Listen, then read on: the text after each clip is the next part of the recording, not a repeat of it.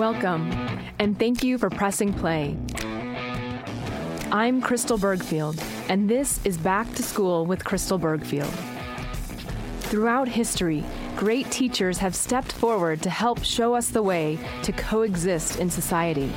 They have urged us to consider our role in community. Just like those teachers, I am offering up my knowledge and experience to contribute to a just, responsible, and innovative United States. Through storytelling, interviews, and in-depth discussions, I will dive into the issues that plague our society and highlight new ideas that could contribute to a healthy nation. This podcast is part of a larger curriculum to educate Americans about our society. Find your seat, take a breath, and prepare to expand your mind, your heart, and your reality. Hello, friends. Welcome to today's episode. All we do is work. Or, all we do is work. Thanks, Rihanna, for the playback. This is week 3 of focusing on jobs and wages, which means we are discussing how we stack up. What's going on in the world around us, and how do we measure up? Today, we get a ton of national news, mostly divisive and negative or political, but nonetheless, it's ours. Does anyone out there see international news? Does anyone know how the whales are doing? Or does anybody know how much Europeans are making or working? Is everyone around the world receiving the same kind of news? What does the rest of the world see when it comes to American news? I've traveled a lot in my life, and once I spent some time in Spain. A few months, I think. Anyway, I was living among them, and I had to adjust to their schedule very quickly. I was taking care of 3 American children while I was living there, so actually we all had to adjust. And the first day, they introduced siesta to me. I was in heaven. Everyone takes a siesta. And while you're taking care of 3 kids, having a break in the middle of the day to rest, it's heaven, I'm telling you. Anyway, a siesta is a nap in the middle of the day. In this community that I was staying in, the children still come home from school and adults come home from work to take a few hours break, and then they head back to work. It's how they live where I was visiting in Cantito. How and why? I'm sure they are following some tradition, but it seems to be a tradition that works well for them. They still value that break in the middle of the day to rest. I share that story to illustrate the differences in how we live across the world. Here in the United States, we barely take a break from our work. Not in the day, not in the week, not in the year. For those of you who have never had vacation, that's what I'm talking about. A vacation is a thing where you stop working for a spell and check out. Maybe you check in with your family or run off to an island, but regardless, it's a chance to check out. And I did some research for the video portion this week. I found that even though many people have vacation time, around 50% of Americans didn't even take all of our vacation. And we have very little compared to other nations. Check out my Patreon page to watch the video. For this podcast, I want to focus on the type of work we're doing, the work environment, and how many hours we are putting in. Now, let's be clear. It's really hard to compare this data across the world because we are all living in different cultures and we value things differently. In fact, our type of government, the systems we support, they are reflective of what we value as a nation. The fact that we have elected old white males as our president over time says something about our values, for better and worse. The fact that we do not hold accountable our election process as a collective shows our values or lack thereof. I really want you to understand this. What we value is reflected in our thoughts, our words, and our actions. And until we decide that we no longer need, want, or value something, anything, we will continue to take the same actions and never see change. This is the purpose of my podcast, to help us shift our values towards humanity once again. And no excuses that it's just how it is. That's a cop-out for those who have already accepted defeat. And I don't want to hear your negative bullshit. Our insanity is what feeds the system. Let's get into the type of work we do here in the U.S. When I looked at the jobs that Americans are doing the most, the top 10 were nearly all service, labor, or retail jobs. Nurses were the only ones that made it onto the list that made over $35,000 a year as an average. We do a lot of retail work in our country. Salespeople, cashiers, food prep and service, office clerks, waitresses, laborers, customer service, janitors, and secretaries. Those folks topped the list for the most work that we are doing. And as of July 2016, 102.6 million people worked in private service providing industries, according to the Bureau of Labor Statistics. As a side note, most of these jobs I just listed are all significantly below the U.S. median income. With so much of this work being done, we have to ask, how is nobody fighting for better wages for these people? Are our struggles and the striking being pitched by media as a negative snowflake thing to do? Even the teacher strikes. Those seem to get a little attention, but as soon as they're off camera, or the ones striking get what they need, we stop thinking about it. The fact that teachers are stopping what they love most, teaching, to go and demand better should tell us that the whole system needs addressed. But that would mean holding greater forces responsible, and let's be honest, it's super hard to dive into that black hole and hope to come out with results and sanity. And as a quick pitch, I am willing to go into that black hole. Will you hold my lead? Imagine it like a team of us going spelunking. We can all loop in so that no one gets pulled in and cannot find their way back out. Will you hold my rope so that I can find my way back out? Anyway, we do a lot of work that feeds our artificial needs and the needs of the wealthy industries. Small companies peddling their goods on their own are not the problem. However, when we don't realize that we are expecting more and more workers to fill these minimum wage jobs, it becomes a trap for all of us. We feel good because unemployment is down and everyone can have a job without a college education, but we are also feeding into our incessant need to consume. As long as we are willing to consume everything that's being offered, there will always be a market. That is, until we can no longer afford the market.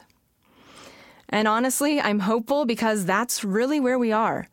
Those of us working our tails off to hold the retail industry up are outnumbering those who can actually afford the retail industry. We have maxed out credit cards, and some still max out credit cards, to achieve this idea of success and what success looks like. All the while, we have lost what success is. We can't afford the lifestyle that we are selling any longer, financially or mentally. In many countries around the world, the retail, the things bought and owned, aren't as important. Some countries value celebration and culture. We are a reflection of what our country values. And we can also decide what we value collectively. With so many people finding a way to live their passion, we are telling the nation, we're telling the world what we value. I personally value service to others and common sense supportive of the people government. Those are my values. I also value a lot of other things, which are reflected in who I surround myself with and where I spend my money. I guess I'm wondering, do you all know that we are doing this? Or are we just on autopilot and not sure how we got here? Do we understand that where we spend our money is a reflection of what we value? Just some food for thought for you today. So let's talk about our work environment. My American friends and I discussed this last week, but I'll come back around to it. We talked about asking for what we are worth and understanding that our monetary value is something we can fight for and defend.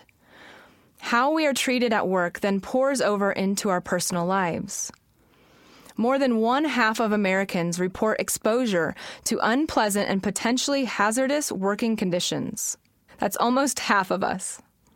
And nearly 1 in 5 American workers, that's about 20%, are exposed to a hostile or threatening social environment at work. Does that stay at work?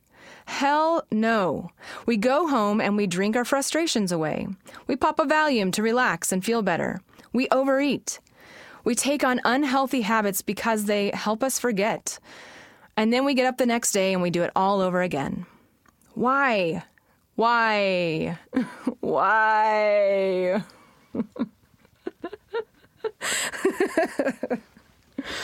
Well, we've got bills to pay, damn it.